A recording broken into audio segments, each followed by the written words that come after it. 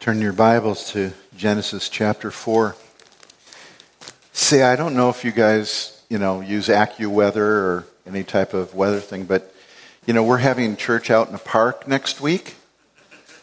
It's going to be 99 degrees. So I'm going to be preaching on hell. All I can say, we're going to try and seat people in the pavilion, which is shaded.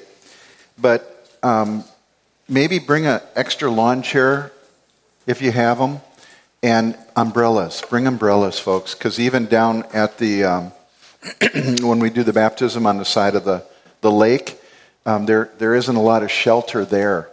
So just bring your umbrellas. That little trick we learned in Indonesia.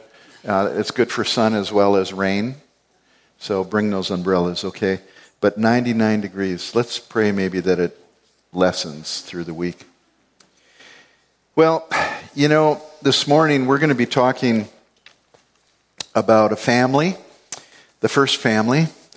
And, children are a gift of the Lord, but they can also be a great disappointment to parents. Unlike Garrison Keillor's introduction to his radio show each week where he said, "Welcome to Lake Wobegon, where all the women are strong, and all the men are good-looking, and all the children are above average." All of us think that our kids are above average until they grow up, right? And we begin to see maybe they're not so much above average. Eve, the first mother, had high expectations for her children, I'm sure. Because when Cain was born, she literally said, "I have gotten a man with the help of Yahweh." Now, there's enough grammatical information to translate those words as, "I have brought forth a man, even Yahweh." I have brought forth a man, even Yahweh. And most modern English translations that italicize the little phrase, "with the help of," or "the help of," as added by translators to make it smoother. Eve did not believe, obviously, that she is giving birth to God, but rather to that promised one from Genesis 3:15. The couple were thinking about that life giver, that deliverer that God had promised that would crush the head of the serpent. And I believe that these early ones in the history of mankind looked toward and looked forward to that promised one. If you have your Bibles, turn to Genesis chapter 5, verse 29. It's the story of Lamech. Verse 28, Lamech lived 182 years and became the father of a son, and he called his name Noah, saying, "This one, Noah, will give us rest from our work and from the toil of our hands arising from the ground which the Lord had cursed." What do you think he was hoping Noah would be? That promised one. They were waiting. Those that were godly were waiting for that promised one from Genesis 3:15. Now, Genesis 4 tells the story of Adam's two sons, Cain and Abel. But the greater story is the underlying progress of sin infecting the children of the first couple. God may have covered Adam and Eve with coats of skin and thereby atoned for their sin, which we believe he did. But sin wasn't eliminated by that act. Instead, sin would now be passed down to their children, as this biblical account so accurately portrays. And it's tragic in its deadly outcome. Genesis 4 provides us the biblical account of two sons, two distinct offerings or sacrifices, two families, and out of it we derive that there are two paths in life for people to take. So let me read to you just the first portion of the text for this morning, beginning in verse 1 of chapter 4 in Genesis. Now the man had relations with his wife Eve, and she conceived and gave birth to Cain. And she said, I have gotten a man-child with the help of the Lord. Again, she gave birth to his brother Abel. And Abel was a keeper of flocks, but Cain was a tiller of the ground. So it came about in the course of time that Cain brought an offering to the Lord of the fruit of the ground. And Abel on his part also brought of the firstlings of his flock and of their fat portions. And the Lord had regard for Abel and for his offering. But for Cain and for his offering he had no regard. And so Cain became very angry, and his countenance fell. His countenance meaning his face. He was wearing a sad face. And then the Lord said to Cain, "Why are you angry? And why has your face fallen, your countenance fallen? If you do well, will not your countenance be lifted up? And if you do not do well, sin is crouching at the door, and its desire is for you, but you must master it." Cain told Abel his brother, and it came about when they were in the field that Cain rose up against Abel his brother and killed him. And then the Lord said to Cain, "Where is Abel your brother?" And Cain said, "I do not know. Am I my brother's keeper?" And he said, "What have you done? The voice of your brother's blood is crying to me from the ground. Now you are cursed from the ground which has opened its mouth to receive your brother's blood from your hand. And when you cultivate the ground, it will no longer yield its strength to you. You'll be a vagrant and a wanderer on the earth." And Cain said to the Lord, "Oh, my punishment is too great to bear. Behold, you have driven me this day from the face of the ground. And from your face I will be hidden. And I will be a vagrant and a wanderer on the earth. And whoever finds me will kill me." So the Lord said to him, "Therefore, whoever kills Cain, vengeance will be taken on him sevenfold." And the Lord appointed a sign for Cain, so that no one finding him would slay him. And then Cain went out from the presence of the Lord and settled in the land of Nod, east of Eden. I love these narratives. I love these stories. They are jam-packed with truth. And it's foundational truth that we need to know and understand. I would say if I had to hang a title over the truth that is being promoted in this story of Cain and Abel, it's original sin. It's original sin. But let's break into it, but open in a word of prayer and ask God's help first. Father God, thank you for these stories. And thank you that you wrote them in narratives, in stories. Because, Lord, when we read a story, we're able to relate to the figures in the story. We always identify with one or the other figure in the story. And Lord, you're trying to teach us about your character, your nature through these stories. And also the character and nature of people. And Lord, we thank you that the truth is so clearly displayed through these narratives. Help us today to just mine the depth and the riches of this story of Cain and Abel. And we give you all the glory and honor in Jesus' name. Amen. So it says that she conceived and gave birth to Cain, and again she gave birth to his brother Abel. Now let me just say at the outset, these are the men that we're focusing on right now, Cain and Abel. This does not say that Adam and Eve only had Cain and Abel as children. In fact, later it says he had daughters and sons and other children. But for the sake of this narrative, God is focusing on these two children, Cain and Abel. Now, the good news is that Adam and Eve were obedient to God's creation mandate to be fruitful and multiply, given before the fall. And it's commendable that they did that. There's no time frame presented in the text, but it would be safe to understand that this took place after the fall. This is after the fall took place and after the couple had been dismissed from the garden. Now there's a sharp reminder that Eve was able to experience that reminded her of the veracity or the truth of God's word.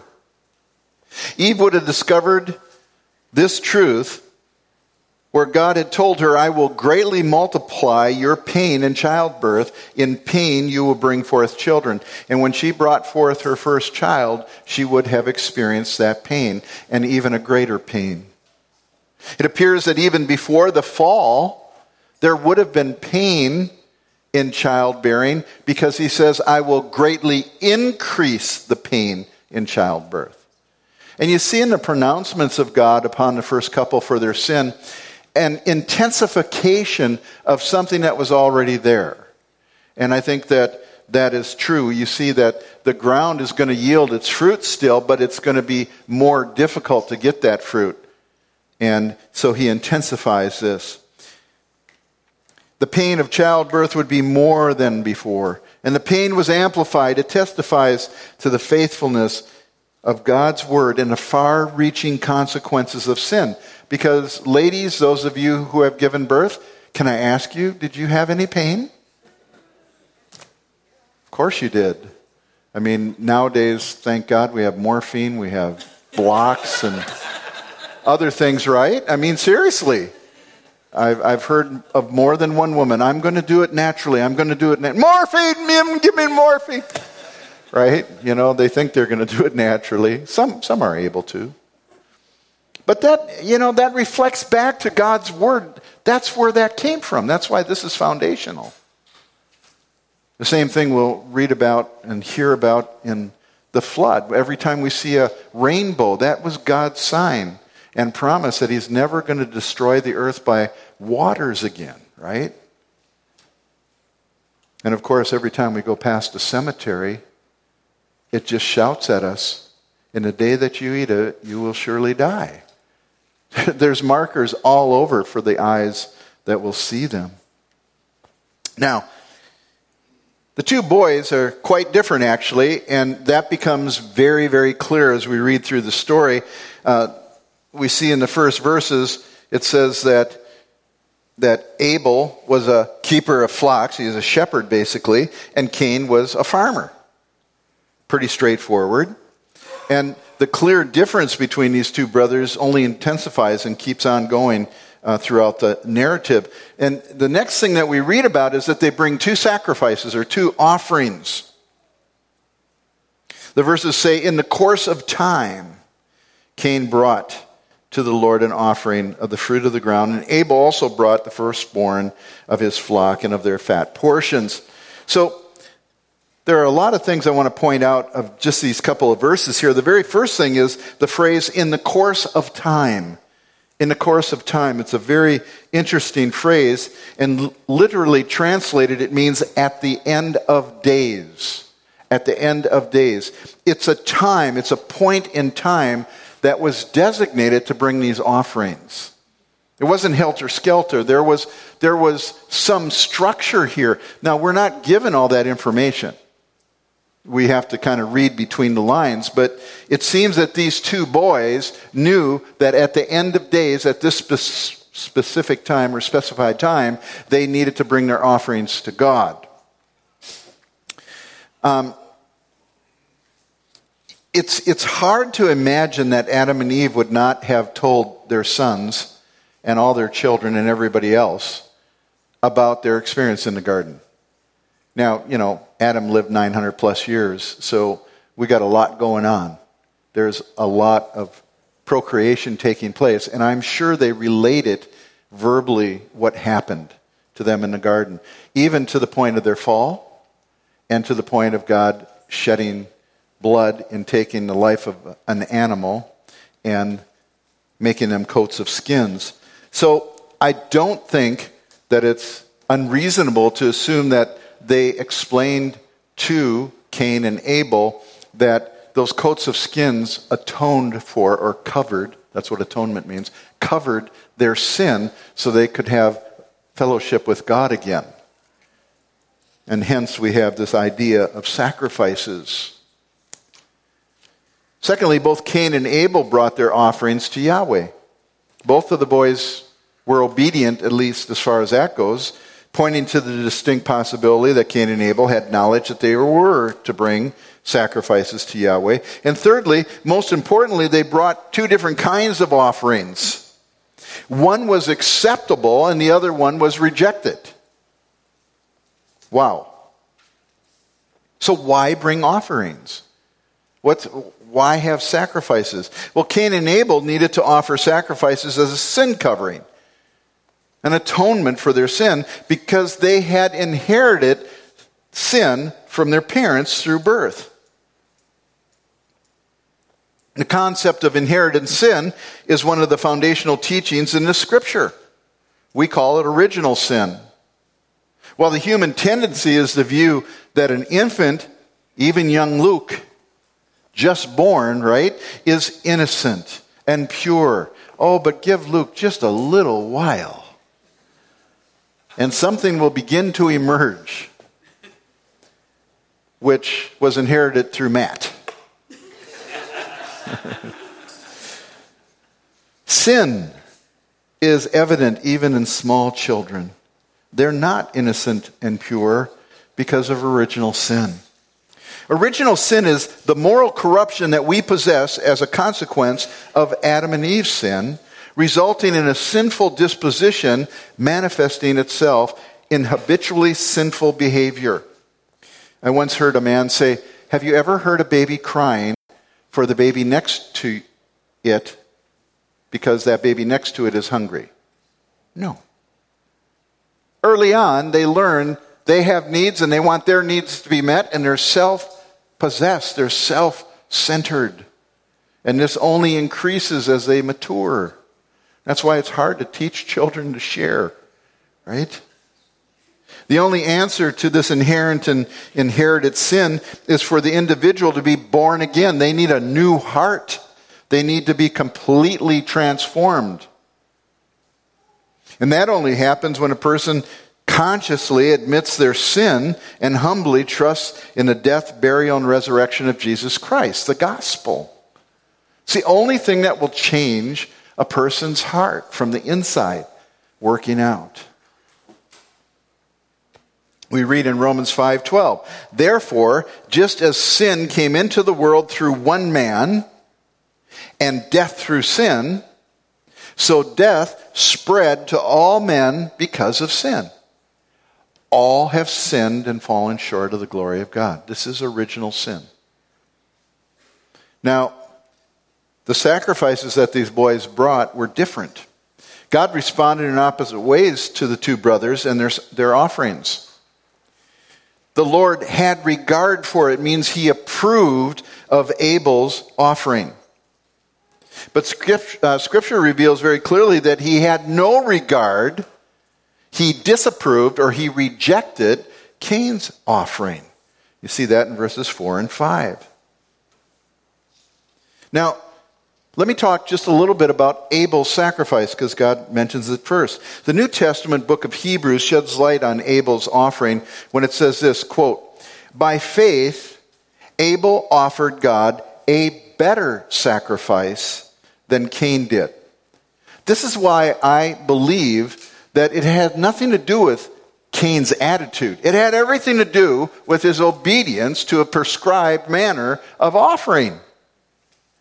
God singles out Abel's offering as being a better sacrifice. It doesn't say Abel had a better attitude than Cain did. He was more sincere. Cain wasn't sincere. It's a better sacrifice than Cain did. And by faith, he was then commended as a righteous man when God spoke well of him? No, of his offering. And that's found in Hebrews 11:4. It very clearly specifies it was his offering that he brought.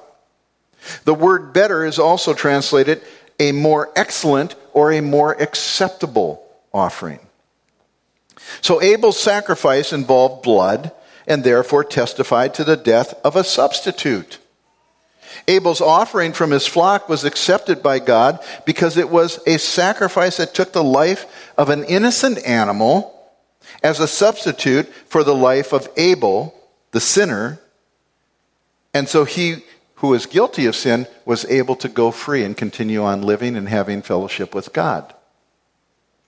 Although animal sacrifice as an atonement for sin was not formalized yet, at least in the Scripture, it comes later in the Mosaic law where we have real clear definitions of how sacrifices are to be made. It appears that God required animal sacrifice even at this early time. If he hadn't made that clear, how could he judge Cain for not doing it? So that's reading in between the lines. And as the sin covering of Adam and Eve, it's important to understand that the slain animal didn't have any power to remove penalty of sin altogether. It was a sin covering. It was an atonement.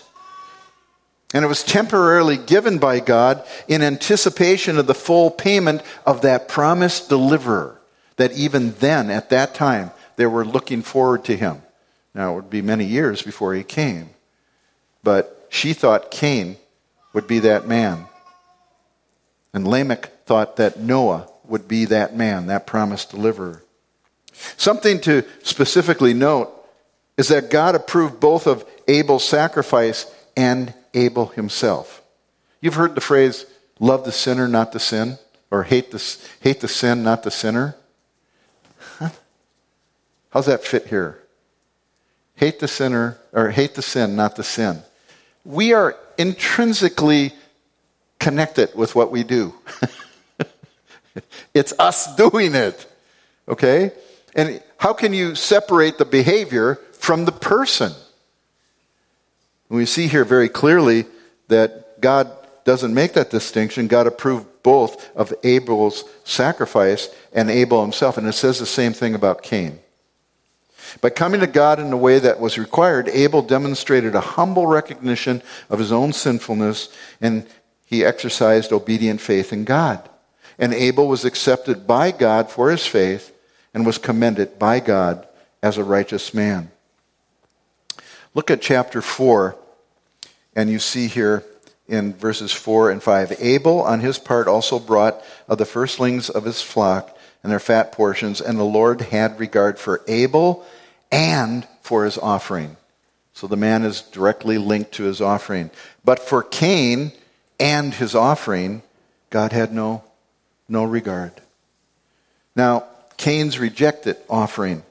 In contrast, Cain brought a portion of his harvest. I don't think he brought rotten corn or beans or whatever it is that he brought. I'm sure he brought the very best of his harvest because he's sacrificing to Yahweh.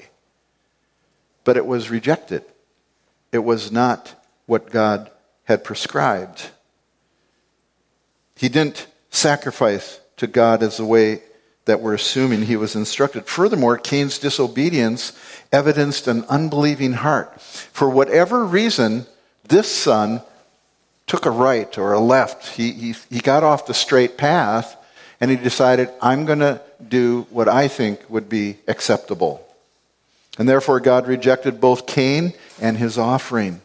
Now, God's rejection of both Cain and his offering reveals that not every way of worship devised by a person is acceptable to God. You know, you hear people say, well, I can worship God under a tree. Well, you can, but God prescribes that we gather together in what's called local churches to worship together. And if you haven't gone and seen the Essential Church, you need to go see it.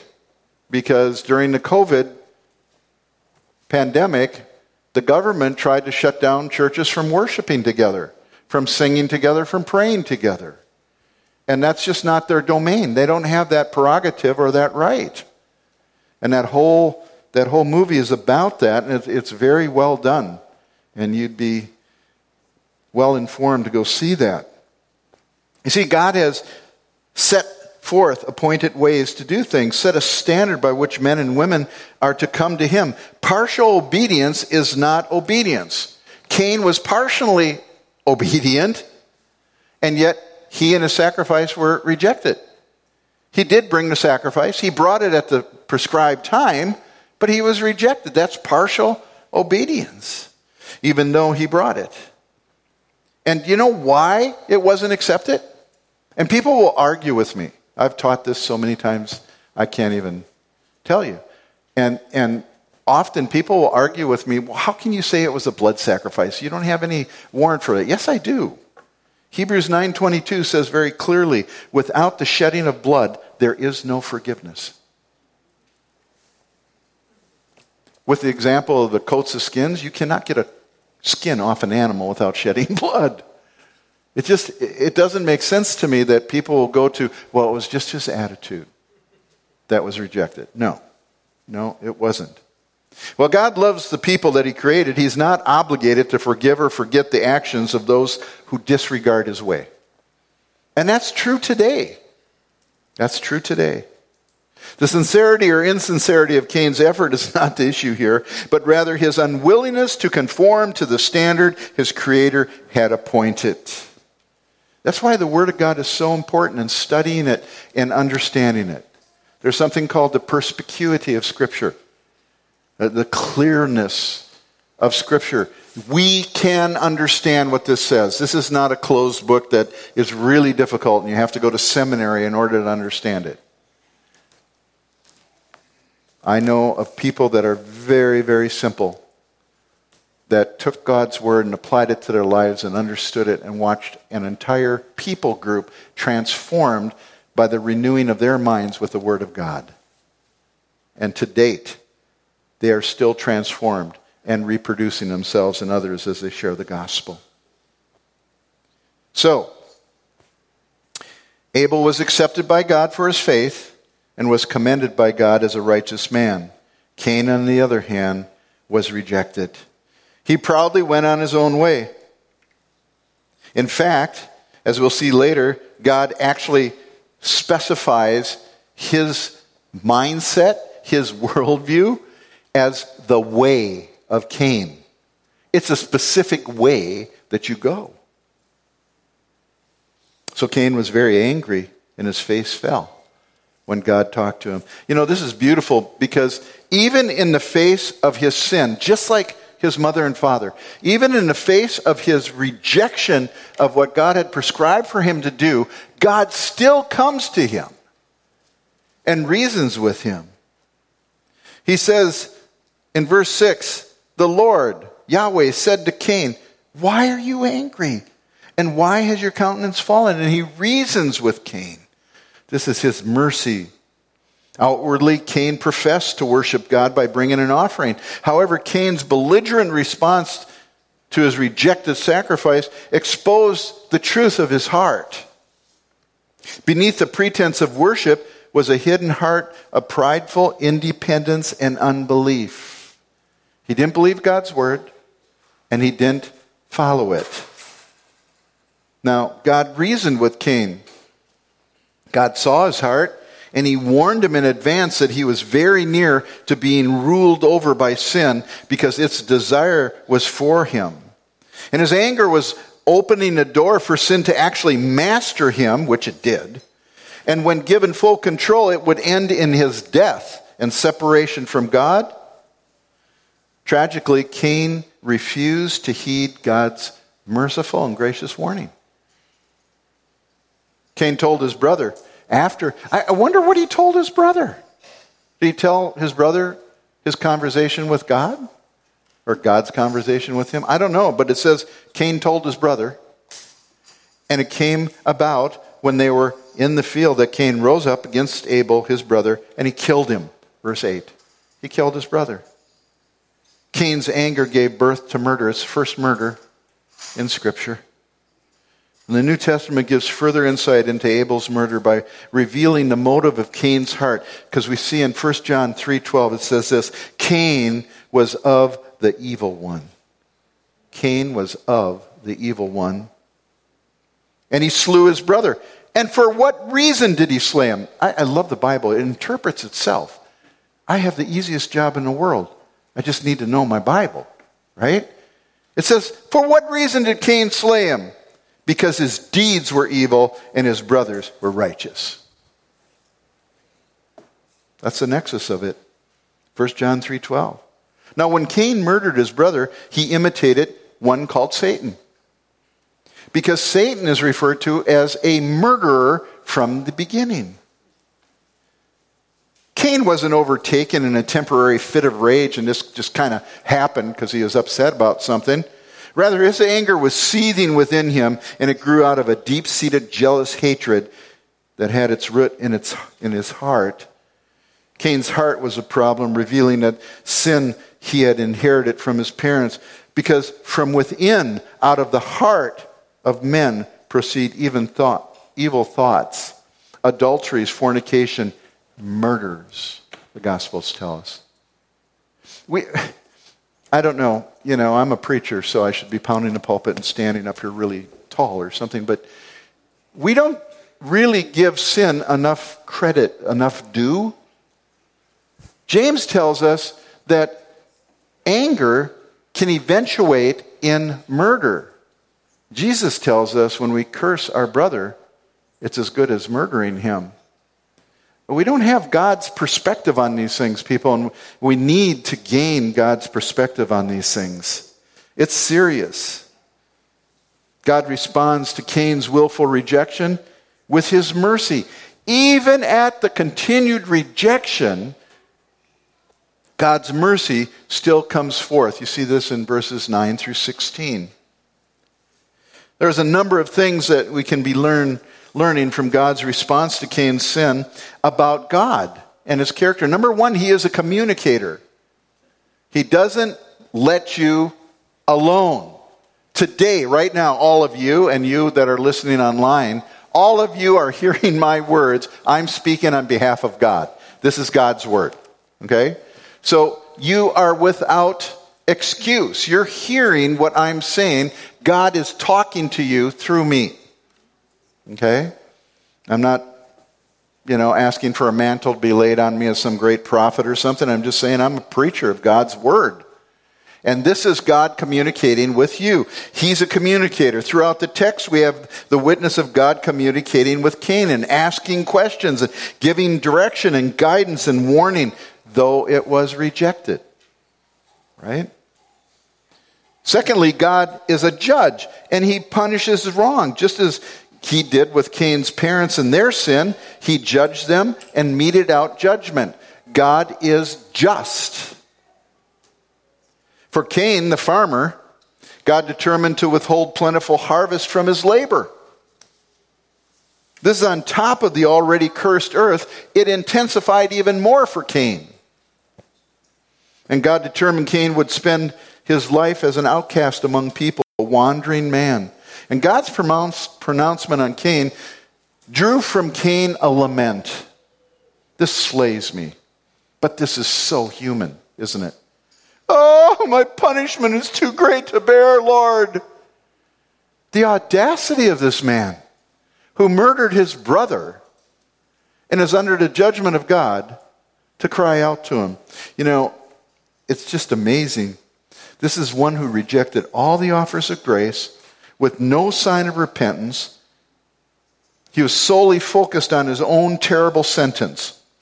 Cain continued to think only of himself because his lament contained at least these four elements. Number one, I'm driven out of the earth, out of the face of the earth.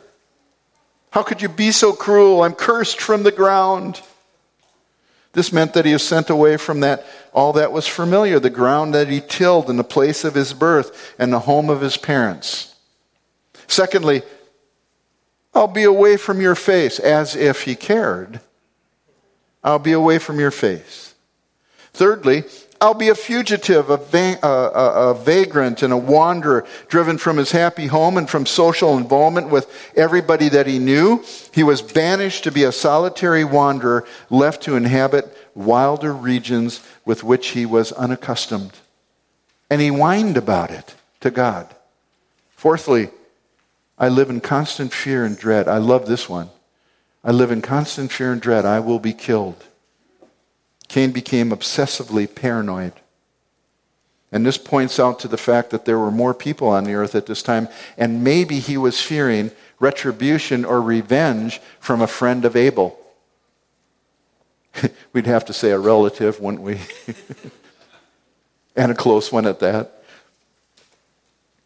Maybe somebody was going to try to avenge Abel's murder, and he feared that.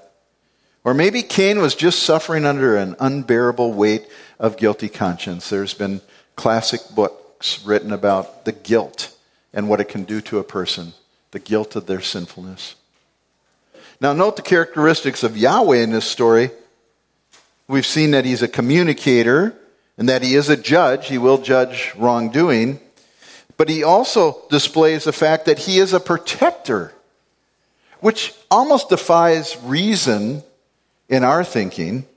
God mercifully protected Cain, showing that the Creator God grants life and withholds death as he wills. And so he assured Cain, whoever kills you, Cain, will suffer a 7-fold vengeance from me. That was protection of Cain. And what was the infamous mark of Cain that Yahweh put on the murderer? You got to tell me if you know, because I have no idea. No idea. We're not told. The truth is, we're not told what the mark was.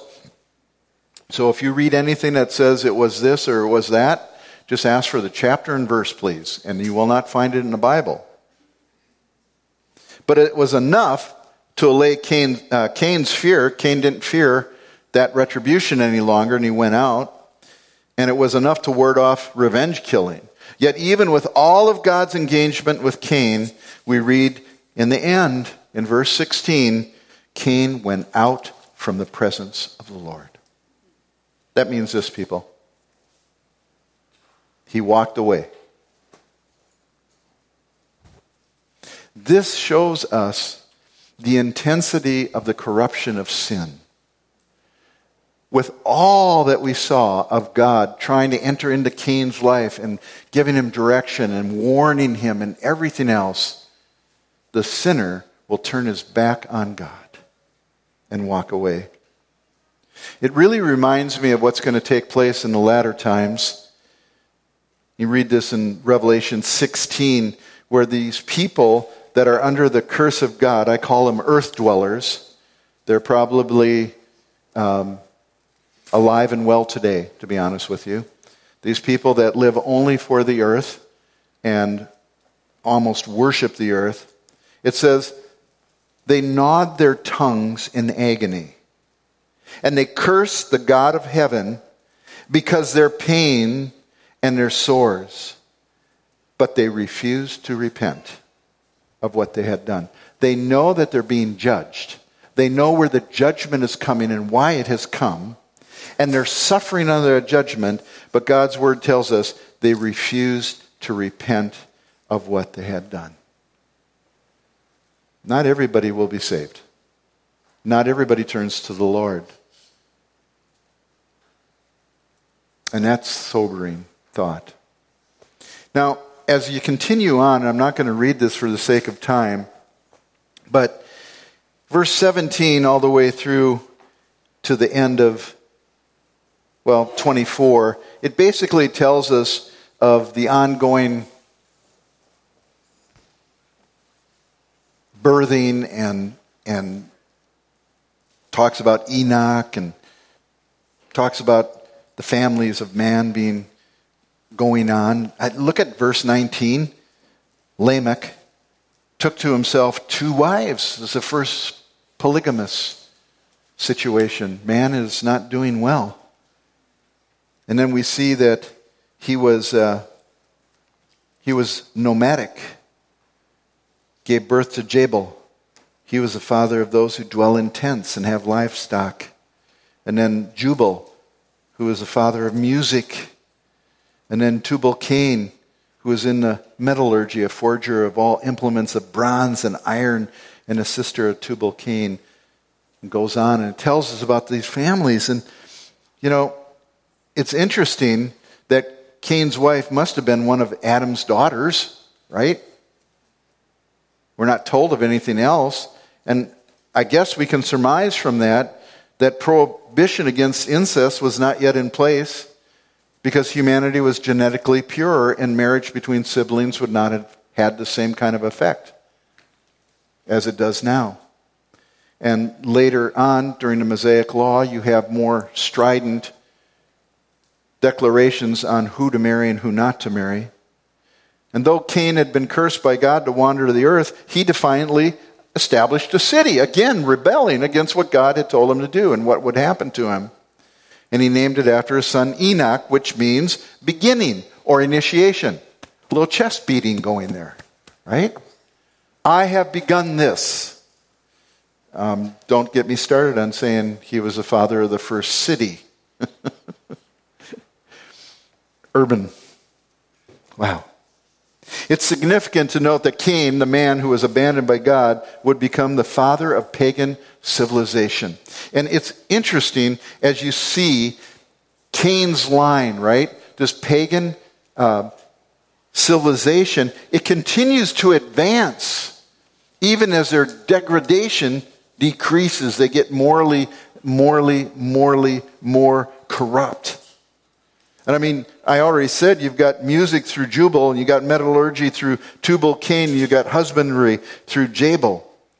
They used their gifts that God gave them and exploited his blessings, but didn't love him, thank him, or respect him as God. I often think of this when I see just phenomenal dancers or phenomenal artists, phenomenal singers that don't give two hoots for God, won't say anything about him. And they take all that glory to themselves, or the brains of someone like Stephen Hawking, Dr. Hawking, and yet defy God and give him no credit whatsoever. They're like the multitudes that live all around us today who do the same thing.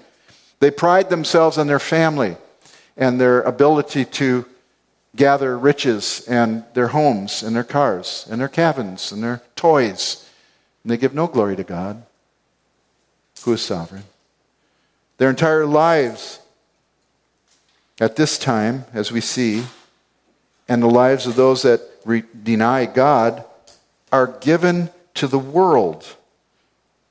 They're marked by earthly matters and materialism and what they can get out of life for themselves. Now, on the other hand, there was the family of Adam.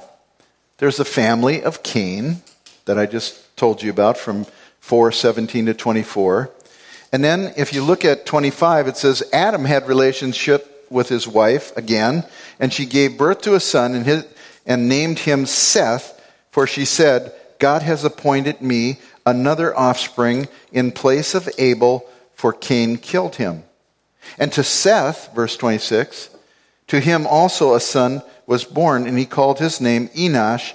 Then men began to call upon the name of the Lord. And so that's where I get the two families from. You got the family of Cain and the family of Adam. Now, Seth's name means appointed one. You think she was still hoping, right?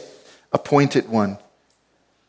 Seth was not that promised deliverer, but incidentally, he is listed in Luke 3:38 in the genealogy of Jesus Christ. So he's in the genealogy of Jesus Christ. And you can see that in Luke 3:38. Now, Genesis 5 is an interesting chapter, and it talks to us about the family of Adam, and God stresses a couple of very important truths at the very start of chapter 5. Look at 5:1 and 2. This is the book of the generations of Adam, or the family of Adam. In the day when God created man, he made him in the likeness of God. He created them male and female. And he blessed them and named them man in the day when they were created. What does that sound familiar to anybody? It's almost like this is a startup again, okay, after the dismal lives of Cain and his ancestors. God reiterates the creation truths. God created humanity. He is the creator God. Number 2, he created him, or humanity, in the likeness of God, the Imago Dei. Also, God created them as a divine binary, male and female. He created them. No third way, male, female, that's it. And then he blessed them. Well, that's taken right out of 1:28, Genesis 1:28, where it says, God blessed them, and what? And told them, be fruitful and multiply. It's a reiteration of everything that he told Adam and Eve. So there are two families. The descendants of Cain lived in a world without God and without hope. And on the other hand, the descendants of Adam through Seth who began to call on the name of the Lord again. Now those who called upon the name of the Lord recognized their own human frailty and their need for God, and they depended upon and delighted in their Creator, who both gives and sustains life. And these were the true worshipers of God. The little phrase that you can see in verse 4 of chapter 5, it says, he had other sons and daughters, is repeated over and over in this section of Scripture. For each consecutive generation, showing that humanity flourished on the earth. Individual lifespans were exceptionally long. Adam lived 930 years. Jared, 963. Methuselah, the oldest man recorded in the Bible, lived 969 years. And you're saying, Pastor, you believe that's real? Yeah, I believe it's real. The Bible says that it's true. God doesn't lie. There's no underlying reason to think that these were not their actual ages. This remarkable longevity greatly aided the propagation of the race, and even though they lived a long time, there's an interesting little phrase that's repeated 8 times throughout chapter 5, and he died, and he died, and he died. Do you think God's trying to get something across? What I say will come to pass. My word is truth. And he said, in the day that you eat of it, you will surely die. And even though Adam lived 930 years, and he died physically. So, there's universal death. The inescapable consequence of sin is spread throughout the human race, except for one notable example in verse 21 of chapter 5. Enoch lived 65 years and became the father of Methuselah. And Enoch walked with God 300 years after he became the father of Methuselah. And he had other sons and daughters. So all the days of Enoch were 365 years. And Enoch walked with God, and he was not, for God took him. It doesn't say, and he died, like it does all the way through. So there's our first instance and harbinger of an event that is yet to come, which we refer to as the rapture, where Christ will come in the clouds and call his church, believers, to meet him in the air and to be with him forevermore. And there are other examples in Scripture, but this is the first. Now, God was pleased with Enoch's life. That's what it means to walk with God. To walk with God means, to the best of your understanding, you're obeying him. You're doing what you understand him and what he wants you to do. That is walking with God. It's very important. And with Enoch, God was happy with him and he took him to heaven. Now Genesis 5 ends with a name most well known. In 5:32 we read, Noah was 500 years old and Noah became the father of Shem, Ham, and Japheth. This is God's word in the way that it foreshadows. It's getting us ready for Genesis chapter 6 and following. God's word is written in such a beautiful way. In closing, let me present information that will help us to take everything that we've just heard today and apply it to our own lives respectively. I used to use a little phrase that if it's not practical, it's not profitable. Just sheer knowledge just puffs up, makes us proud.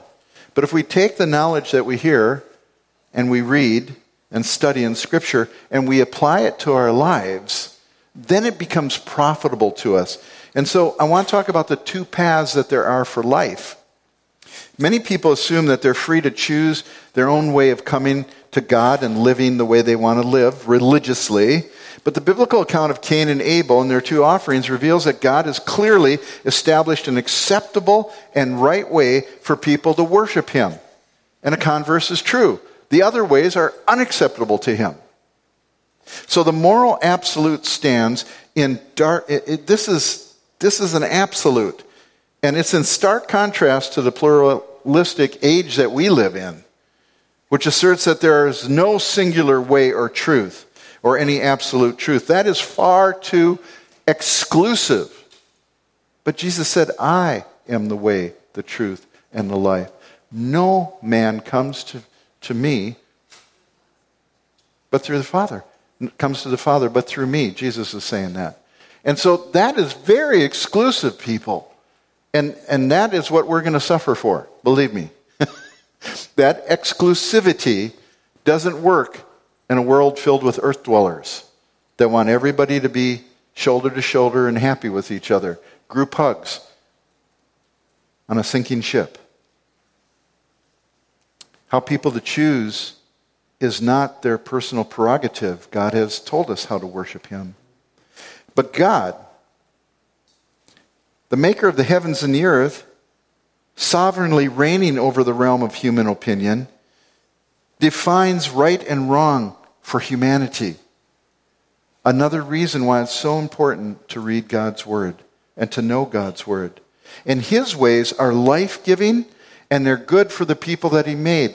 It's kind of like if we had an automobile that runs on gasoline, and we know it runs on gasoline, but we think, I think I want to use kerosene. How's the automobile going to run? Not very well. And that's the same as us leaning to our own understanding, following our own way of life, when God has prescribed to us, who is our creator God, who made humanity, he's told us how to live here in the Bible.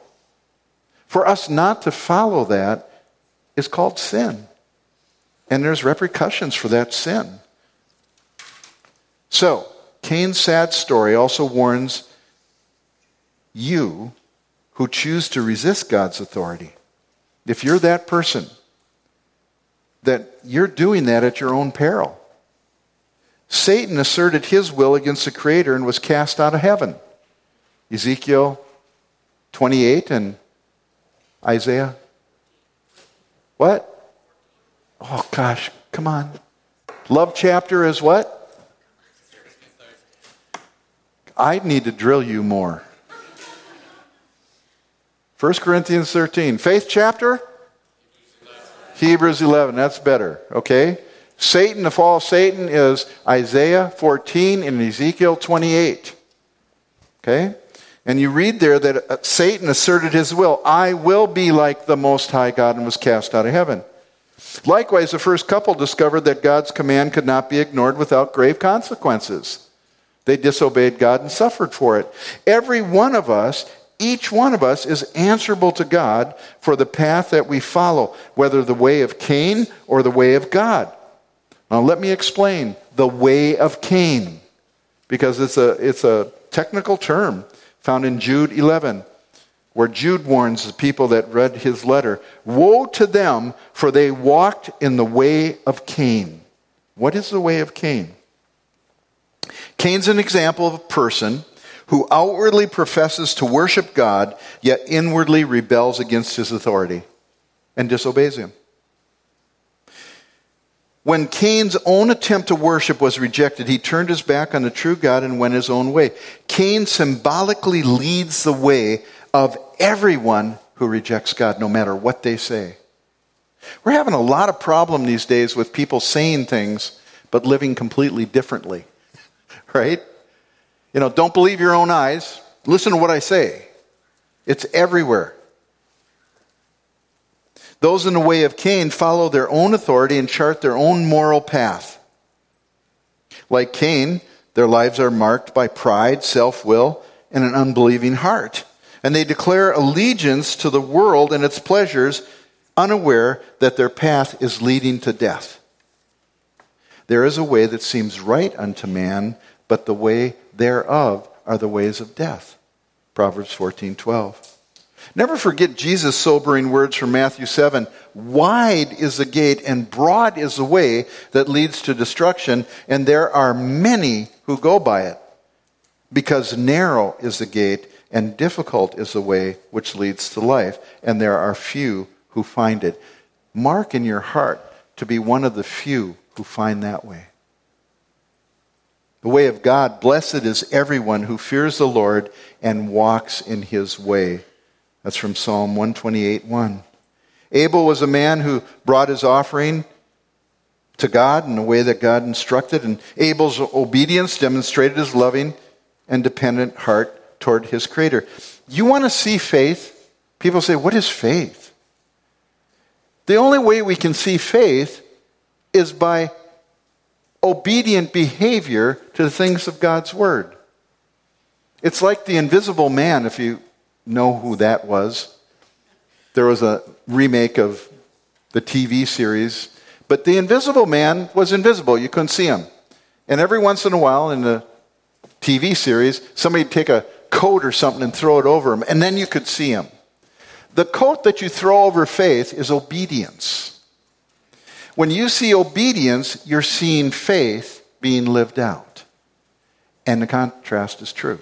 When you see disobedience, you're seeing unbelieving, untrusting attitudes being lived out.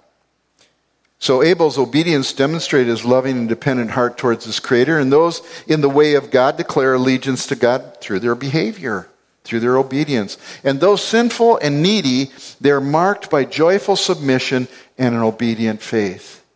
I'll just close off with this. Blessed is the man who walks not in the counsel of the wicked, nor stands in the way of sinners. But his delight is in the law of the Lord. He's like a tree that's planted by streams of water that yields its fruit in its seasons, and its leaf doesn't wither. In all that he does, he prospers, for the Lord knows the way of the righteous. But the way of the wicked will perish. God's word's so clear, and it's so simple to understand, but it's only by the power of the Holy Spirit that we're enabled to live it out. Let's pray. Father, what can we say when we come to a portion of Scripture so clear, where we are able to see the evidence of faith and trust in Abel, and able to see very clearly a heart of unbelief and disobedience in the way that Cain lived out his life?